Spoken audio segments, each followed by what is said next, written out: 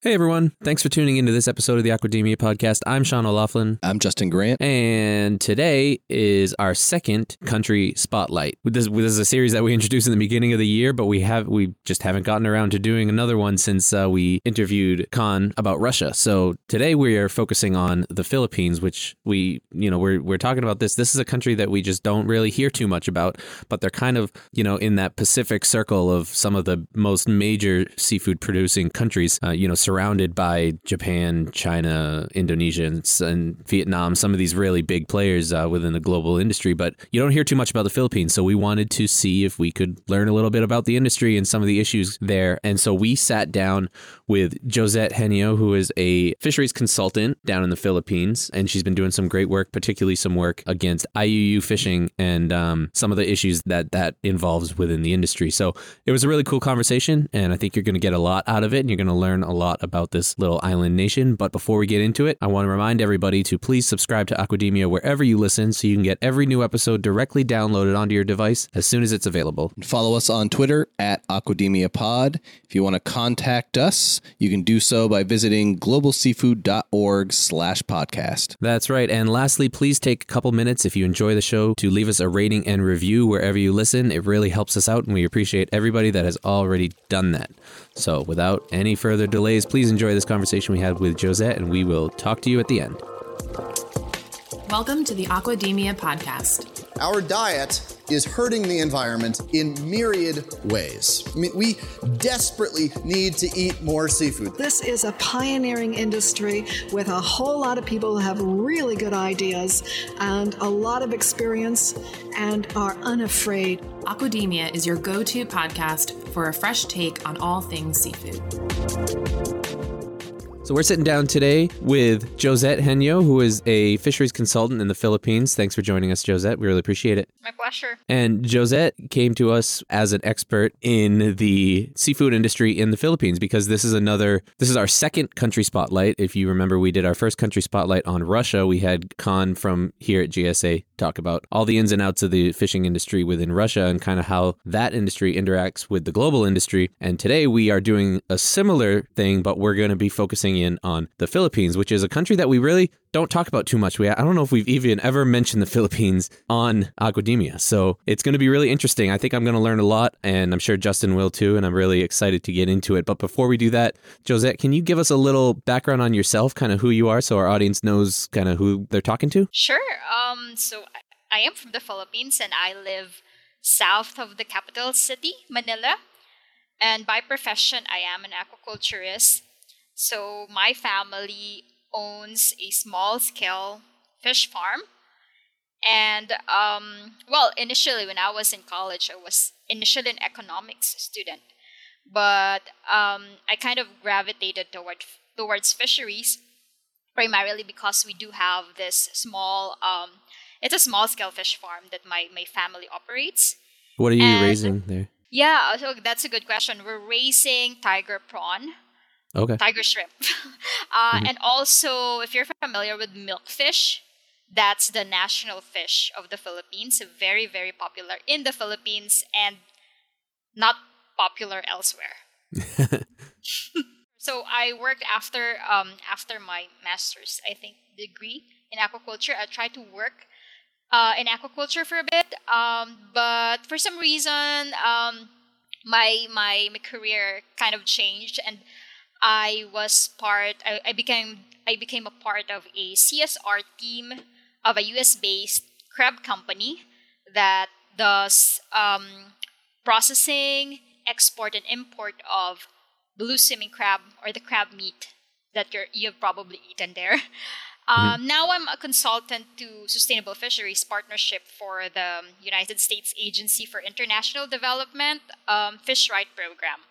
And through this program, SFP supports much of the market's work in the seafood industry. Okay, so that's quite a journey, and I'm glad that we had you kind of give us that background, because I'm excited to talk about the industry in this country. I'm looking at a map right now. The Philippines is in such a unique area for seafood because if you don't know where it is, it's a island chain here south of Japan, off the southeast border of China. you're surrounded by like Japan, China, Vietnam, Indonesia, all very big seafood countries. And Yeah. I'm It's in the curious. Pacific Ocean. It's in the Pacific Ocean. Yeah. Like, if you took a plane going to United States, it's just gonna traverse into the Pacific Ocean, and then Right. you're in Hawaii. Yeah. So it's in a unique location. And like I said, you're surrounded by all of these big seafood producing countries. And so it's interesting that we don't hear too much about seafood coming from the Philippines. So can you talk about kind of what some of the main species are and how those species are are most of them domestic? Are most of them Yeah. kind of exported out? Do you bring a lot of seafood in from these surrounding countries that are producing different types of fish and crustaceans? Kind of how does it all work? Give us kind of a broad rundown on the industry itself within the country, because I think it is in a really unique position here. So I'm curious. Yeah. No, actually, Philippines is one of the top producing countries for seafood, for fisheries. In fact, we're probably in the top. Normally, it's between top 9 to 12. So we're actually a major producer of seafood. And the Philippines is about I think 1.9 million people are directly engaged in fishing. Oh, wow. And more than half of the people in the Philippines are heavily dependent on fishing and fish farming for food and livelihood, such as production, trading, manufacturing, and the jobs created in between those. And I think the top export species that we have, number one would have to be yellowfin tuna in general. Lots Okay. of tuna species. In fact, Philippines has one of the most prized yellowfin tuna exported to Europe, the European Union. We do have, I think, if not one of the most expensive, even most expensive at some point. Oh, And wow. then Even compared to like Japan? yes, Wow. for the That's yellowfin impressive. tuna, yes. And second to yellowfin tuna would have to be seaweeds, shrimp, a lot of swimming crabs as a form of crab meat, and also as live mangrove crabs. And then, yeah, I think that's the majority of the export fisheries that we have. And the rest would have to be consumed locally in communities and household. And maybe I'd like to talk about that because the the per capita fish consumption of the Philippines is at 40 kilograms per year. That's higher than the global average of 20 kilograms per year. So that's almost double. Yeah. So what that's does a that? lot. Yeah. So what does that imply? That means we are heavily dependent on fish as the primary source of protein. In fact, it's the largest source of protein, one of the largest source of protein, and is also cheapest source next to chicken.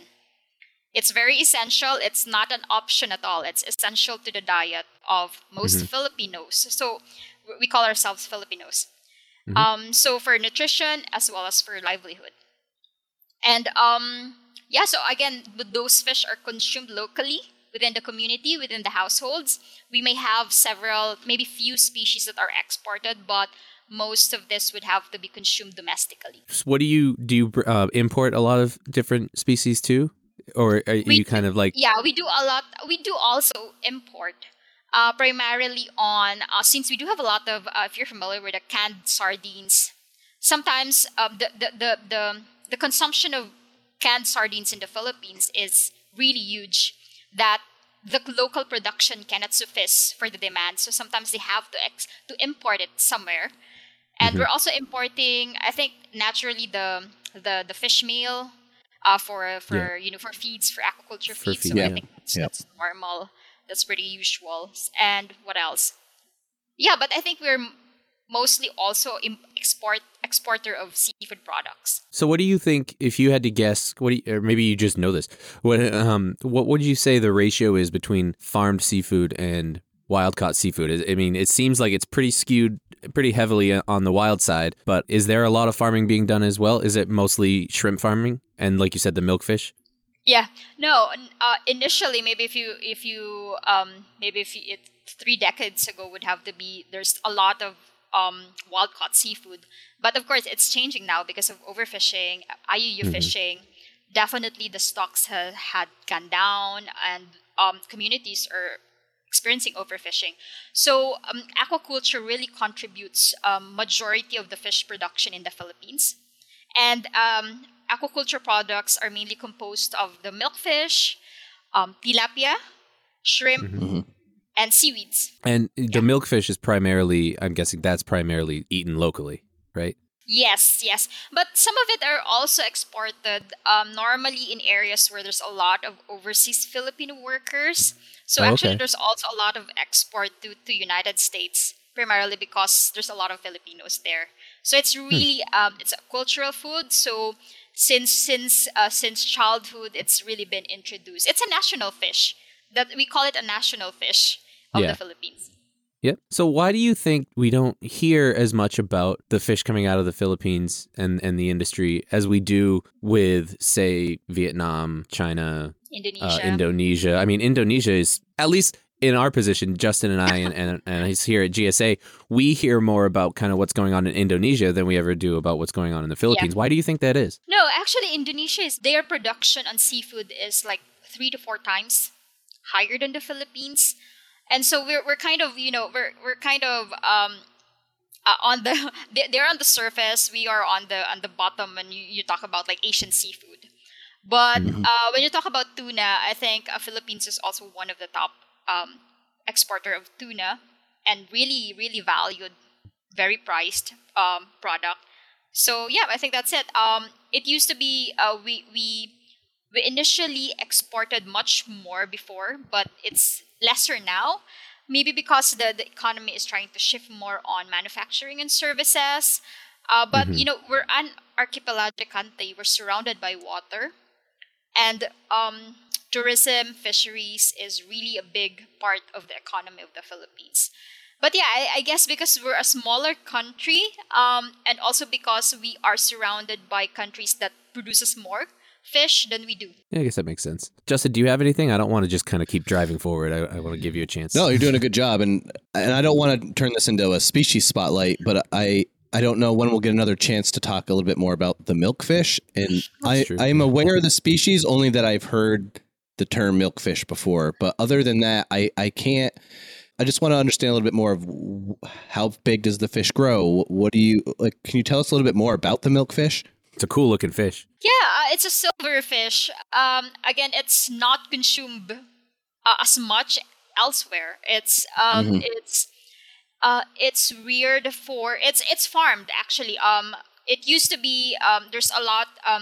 Well, we had a technology. The Philippines developed a technology to farm it, and I would say that maybe of all the fish that we've consumed, maybe half of it is milkfish.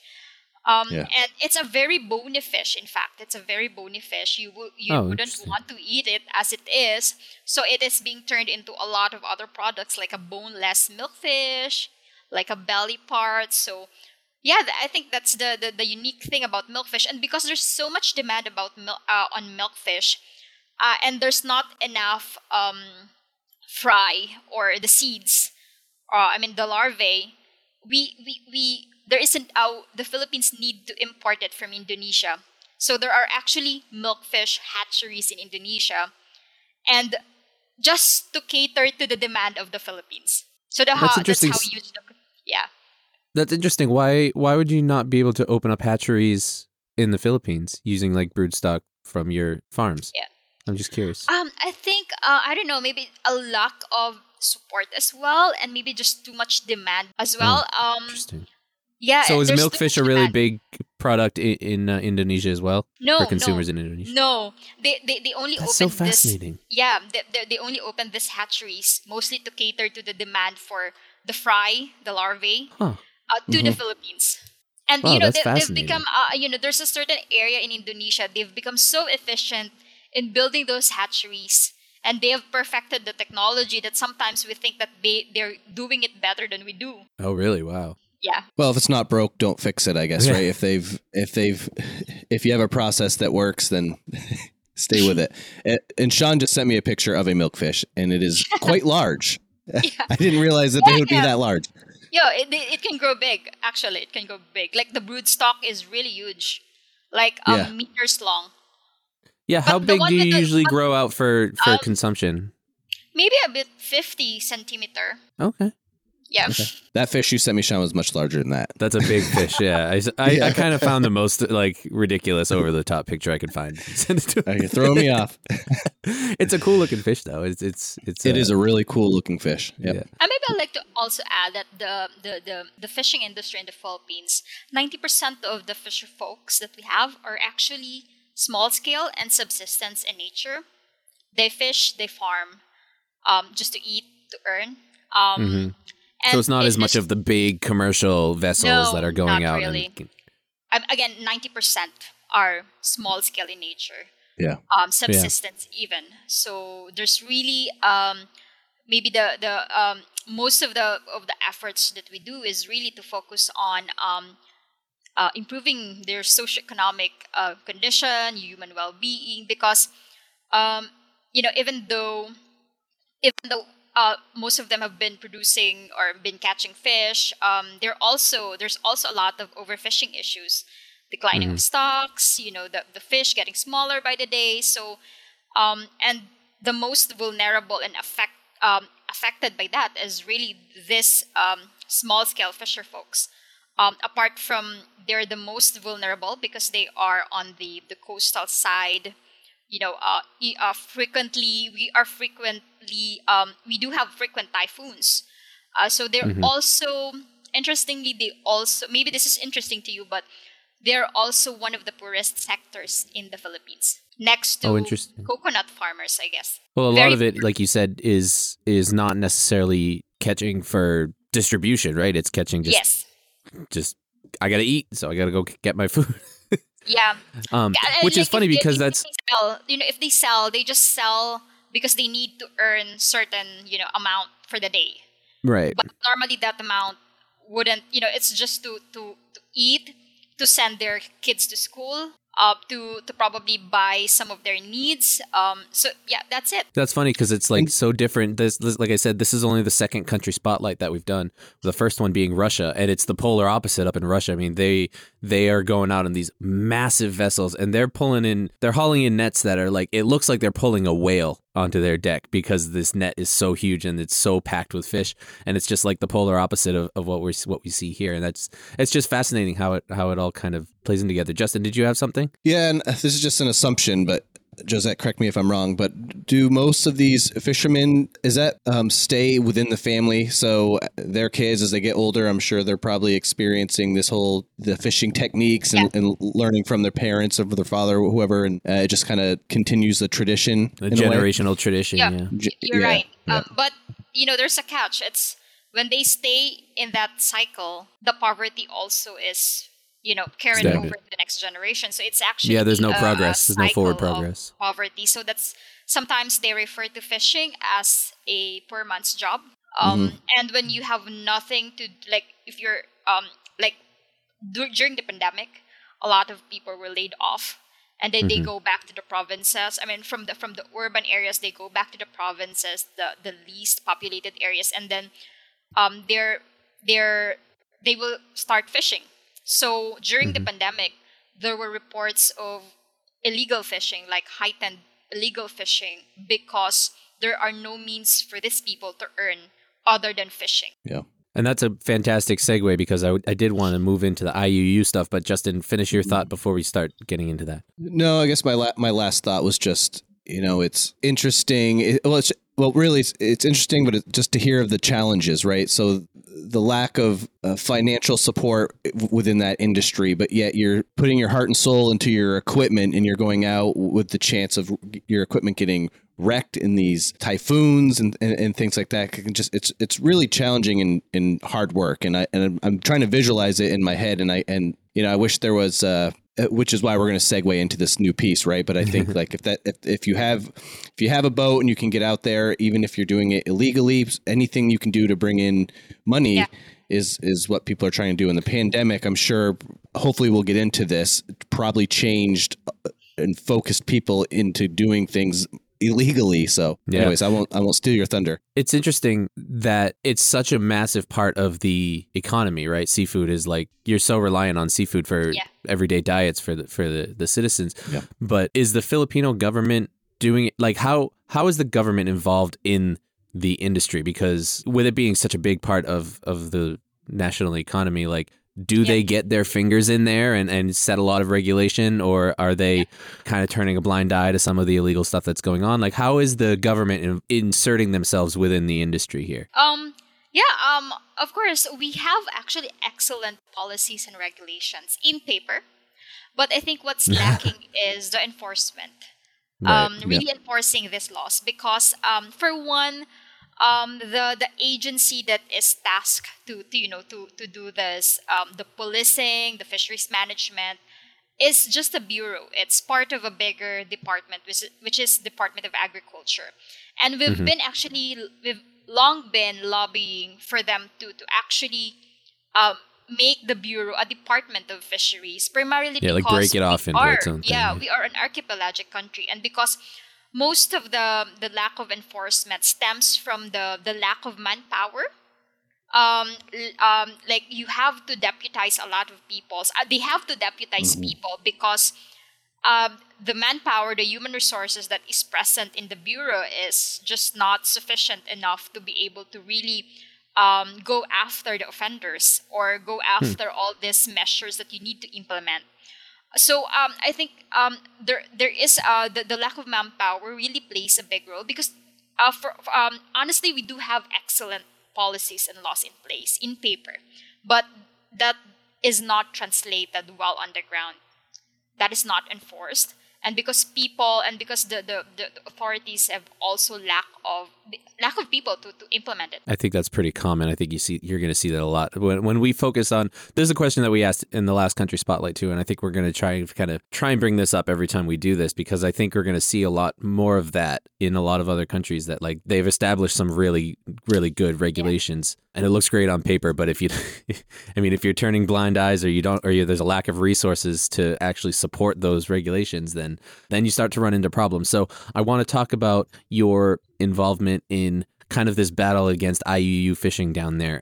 For anyone who doesn't know, IUU fishing is illegal, unreported, and unregulated fishing. And it's a big problem all around the world. But can you kind of get into kind of what your efforts are, what the main issues are that you guys are going after, and what the response is towards it? Yeah, sure. So I think a report by the United States Agency for International Development 2 years ago was able to estimate the loss, the economic loss of IUU fishing in the Philippines, and it's around 1.6, maybe 1.5 to 1.6 billion dollars annually.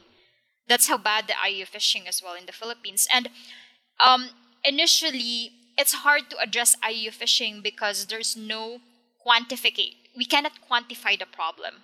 So I think the first step to addressing IUU fishing is to quantify the problem, the magnitude, the scale, who are responsible for IUU fishing.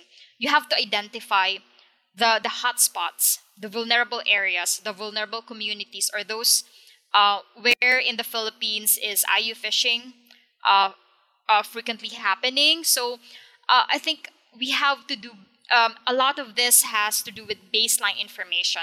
And I think between 2019 and 20, or maybe 2021, sorry for that, the USAID Fish Right was able to quantify the damage or the economic loss, or the magnitude even of IUU fishing in the Philippines. And yeah, that's why we get the $1.6 billion annually is being lost to IUU fishing. Wow. And interestingly as well, IUU fishing can happen in the municipal waters. Municipal is within the 15-kilometer coastline of the Philippines, which is the waters where most of the subsistence fisher are fishing. And beyond that, it's the commercial fishing. So we call it municipal and commercial. IUU fishing happens on both waters, not just the commercial or not just in the municipal. And in some areas, just by cleaning your backyard, the municipal waters, you can reduce incidents of IUU fishing by like 40%. And IUU fishing, and overfishing for that matter, For me, I wanted to borrow like a learning from one of the people I've met, like one of the experts in overfishing. They say that IU fishing in the Philippines is driven by two things. It's the need and the greed. So need, because most of these small holder fishers, it's unintentional in many ways, because they need to earn. They need to fish to earn. So most of this, they feel trapped. Yes, they feel trapped in that cycle of poverty, and they're very indebted in a lot of their traders and a lot of their buyers. So they're forced to actually use dynamite fish, cyanide fish, like the very the fine mesh nets. Most of them are aware of the existing laws, but they tend to to circumvent, primarily because risk reward, right?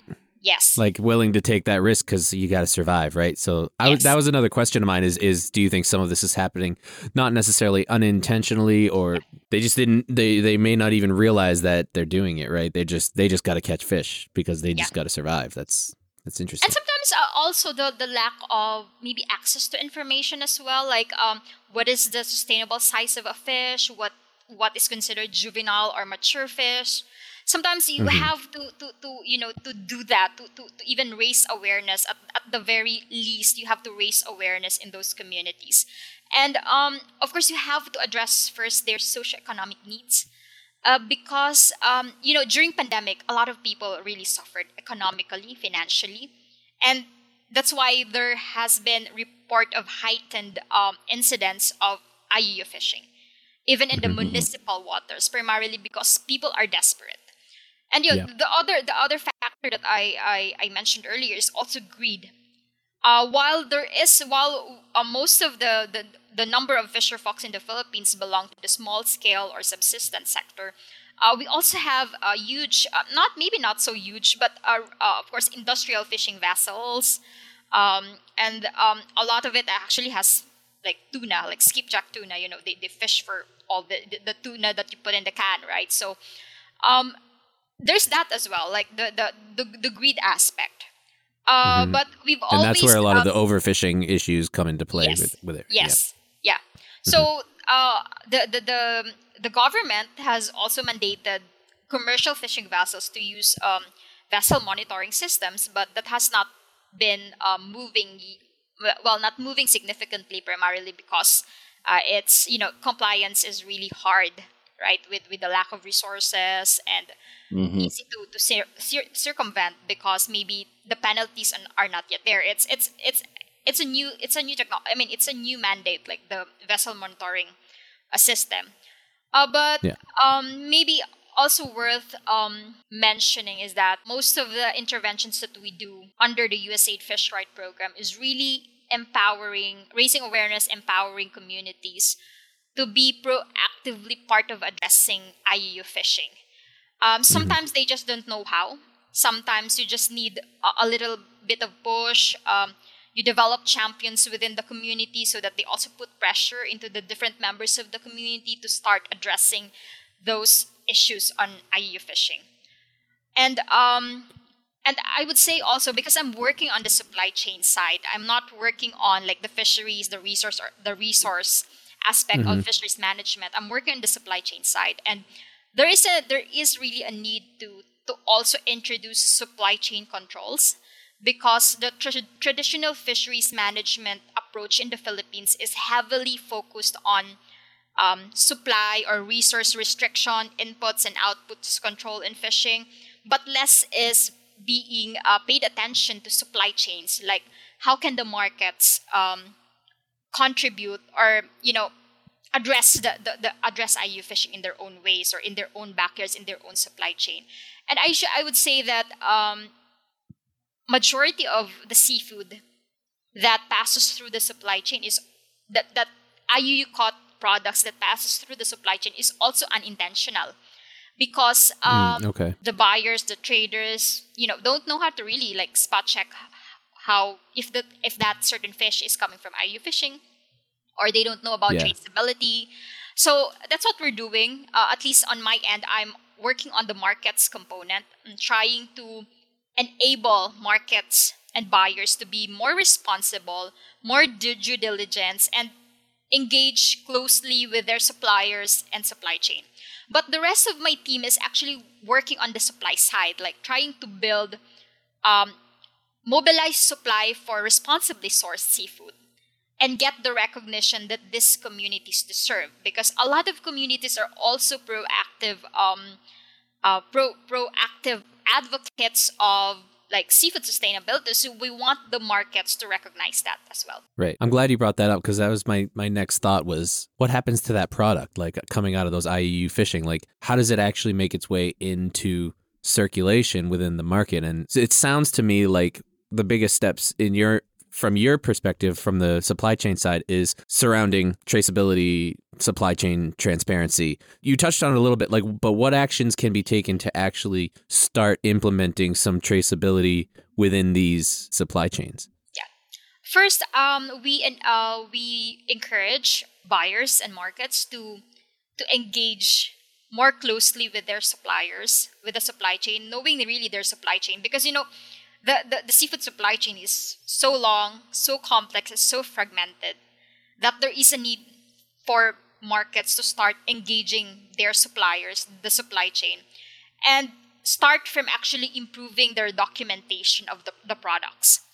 And we also, one of our strategy as well is, as much as possible, we try to connect our partner buyers to the communities that we partner with, so that we try to cut the unnecessary layers in the chain, and so they're more close to each other. That means that when you have a shorter supply chain, you'll be able to actually maintain the flow of information through that chain. It doesn't necessarily mean that we cut the traders or the consolidators or the aggregators, because actually we see also their very critical role in the chain. But because the Philippines is it's composed of a lot of islands, so the seafood product really it passes through many hands. Like maybe the least would be 5 at the least, and it could be as many as 10 layers in the supply chain. So we're trying to cut down a bit, but we also recognize the role of traders, consolidators, or aggregators, like the smaller ones, because they have so much influence in changing the practices of their suppliers, such as your fisher folks, because they know their suppliers. And I think most of the time the role of the consolidators or the aggregators are often overlooked when in this fisheries management, when you try to implement fisheries management measures, because they see them as more of a threat that's really profit driven. But we kind of think a little bit differently, because from our experience, they really have the most influence in terms of changing the behavior, even the beliefs of the fisher folks.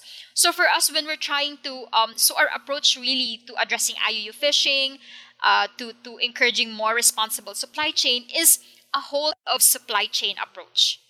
So we talk with the end buyers, we talk with the mid-chain buyers, the processors, the distributors. We also talk with the community consolidators or aggregators, and we work with the producers. Yeah, you need to find a way to make it beneficial for everyone to be doing the right thing, right? Like, how can we make it more enticing for you to be following these guidelines that have been put in? And that's a challenge for sure. If you are able to kind of implement more traceability and supply chain transparency within the whole industry down there, do you think what would happen with the product that is coming from IUU fisheries? Would there be wasted product in that? Like, is there any kind of retroactive work in plans for something like that? I think it's important to disincentivize IUU fishing. So you start with the economic actors that has the capacity to do that disincentivizing, or in this case, incentivizing responsibly sourced products. So when you're opening up a space or a market for responsibly sourced seafood or sustainable seafood, you're also constricting the space. You're choking it out, right? Yeah, you're shrinking. Yeah. The space for IUU caught products. Of course, it's a long way to go, definitely. But we wanted to raise that awareness on the markets, on the buyer side, with the consumers, that it's important that they know where their fish are coming from, that it's important to actually ask their favorite retailer or maybe favorite restaurant, where the fish is coming from. So we wanted always to come up with a storied product wherein people will have access to the information of their product.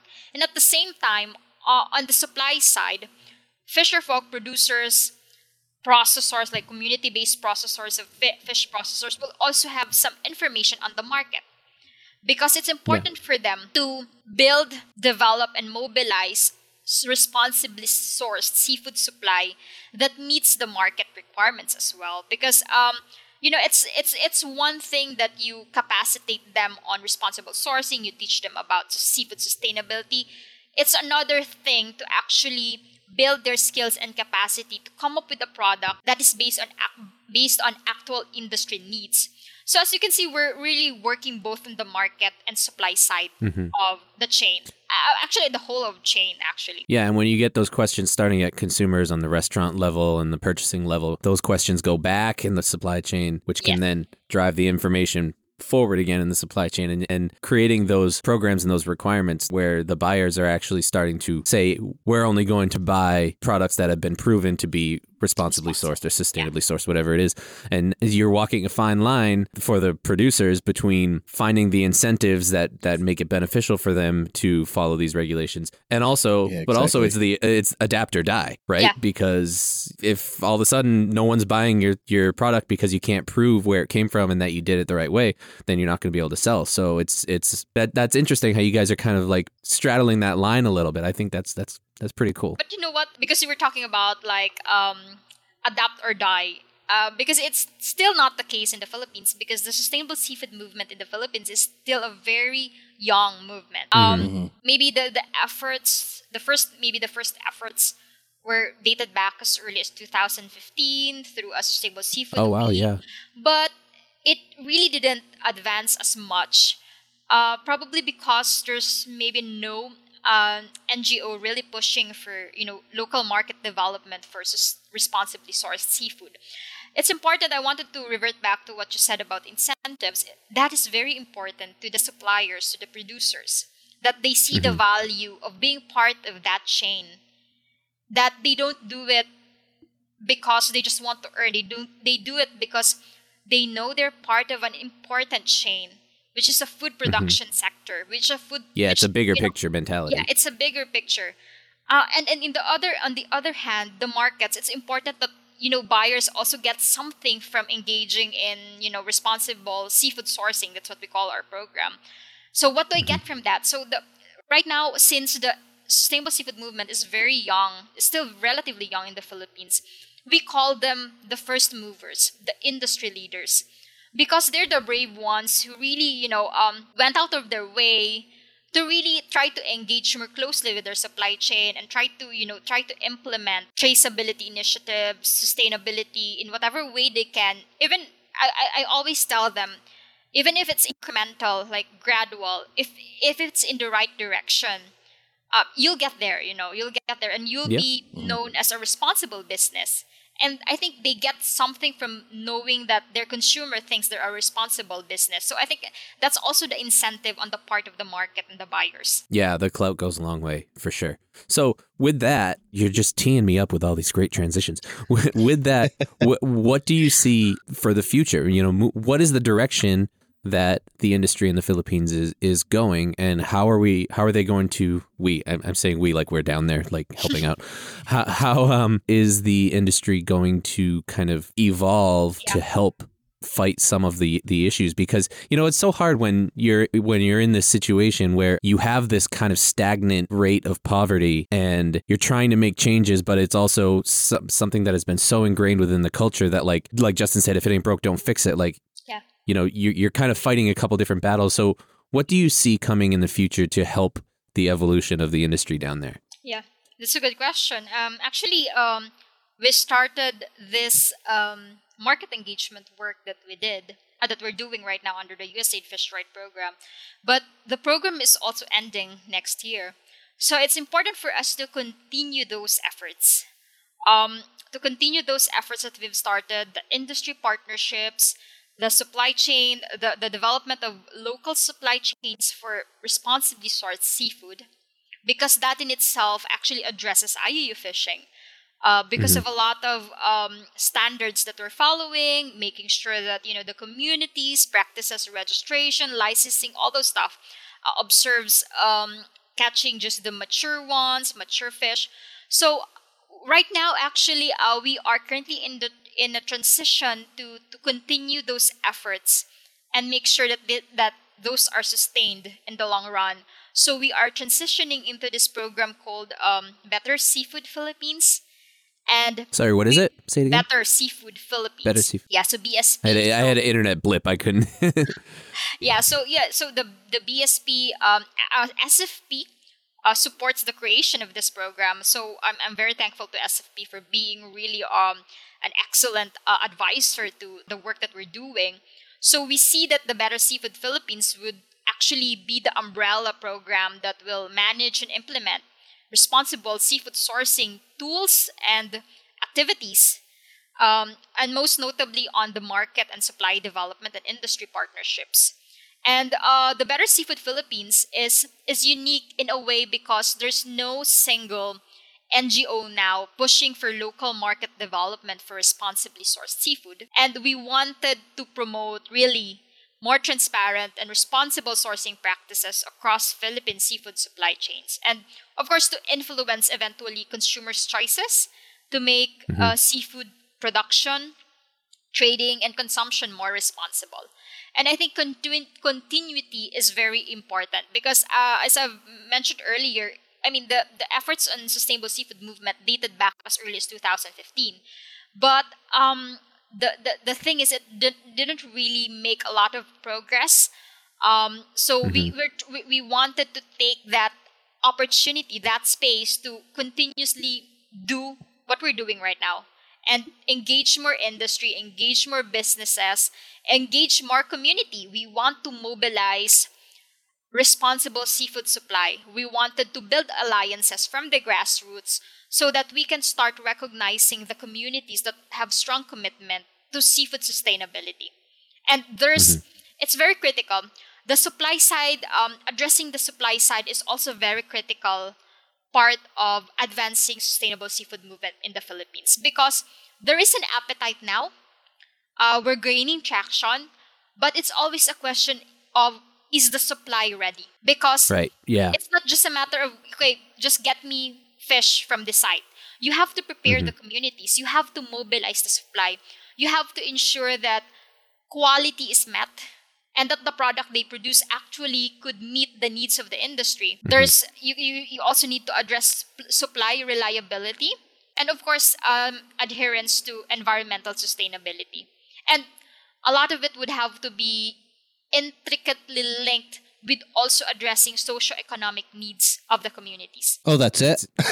Yeah. I was going to say that's a lot. So my next question was, does it feel like it's making progress? But you kind of just explained that. So we're getting close to time. This has been an amazing conversation. Justin, do you have anything before I kind of ask my last couple questions? No, typically my end of episode comments just are like the general summary, right? And so I guess I'll do a little bit of that. What I'm hearing is this whole movement is relatively new. It has been less than a decade, right? So it all comes down to education and having people realize. But we run into time and time again, and it doesn't happen with a snap of a finger. It takes a lot of players to get this moving in the right direction, and you are doing amazing work.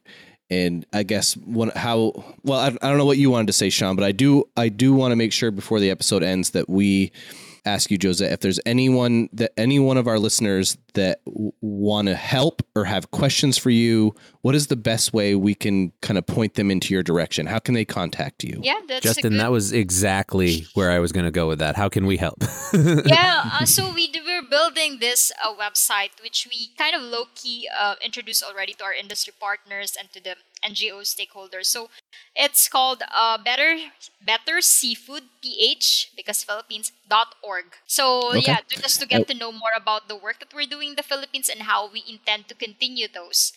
And of course, I just want a shout out to SFP for really, really being instrumental to all the work that we're doing under the USAID Fish Right program. And I mean, widened my perspective about the seafood industry because of them. We've never realized how important the markets and supply chain work if it's not for them. So I guess in the almost 3 years that I'm doing consultancy work with SFP, it really I realize how important the markets work are. Fantastic. Well, Josette, thank you so much for kind of enlightening us on everything going on down in the Philippines. We really appreciate it. I know most of our conversation kind of centered around this IUU fisheries thing, but that's kind of the world you're living in, and that's kind of probably one of the main issues within the industry down there, it seems. So I'm really glad that you were able to come and join us. Is there anything else that you want to kind of get out there while you have the platform here? Yeah, I think maybe just a closing thought, maybe the next time that, people eat their fish, just think about the impacts that your choices have on people, on the communities, and I say demand for more transparent and equitable seafood trade. And keep supporting local fisher folks. They definitely need it, especially on this side of the world. It's very important for us. Seafood is a lifeline for most communities, for emerging markets, for developing countries like the Philippines. Awesome. Well, Justin, if you don't have anything else, I guess that's I'm good. All right. Thank you so much, Josette. We really appreciate it, and we'll talk to you soon. Thank you too. My pleasure. Folks, that was our conversation with Josette Henio. I hope you enjoyed it. I hope you learned something, and we really appreciate her coming on the show, kind of late at night to talk to us from the Philippines. If you enjoyed the show and you want to hear more, please make sure you subscribe to Aquademia wherever you listen. That way you can get every new episode directly downloaded onto your device as soon as it becomes available. And follow us on Twitter at AquademiaPod. If you want to contact us for any reason, do you want to be a guest? Do you have a topic suggestion? Do you want to sponsor an episode? You can do so by filling out our online form located at globalseafood.org/podcast. That's right. And lastly, if you enjoy the show, please take a minute to leave us a rating and review wherever you listen. We really appreciate everybody that has already done that, and it just helps us out a lot. So thank you so much. I hope you enjoyed the show. Thank you for listening, and we will talk to you next time. Ciao. Bye.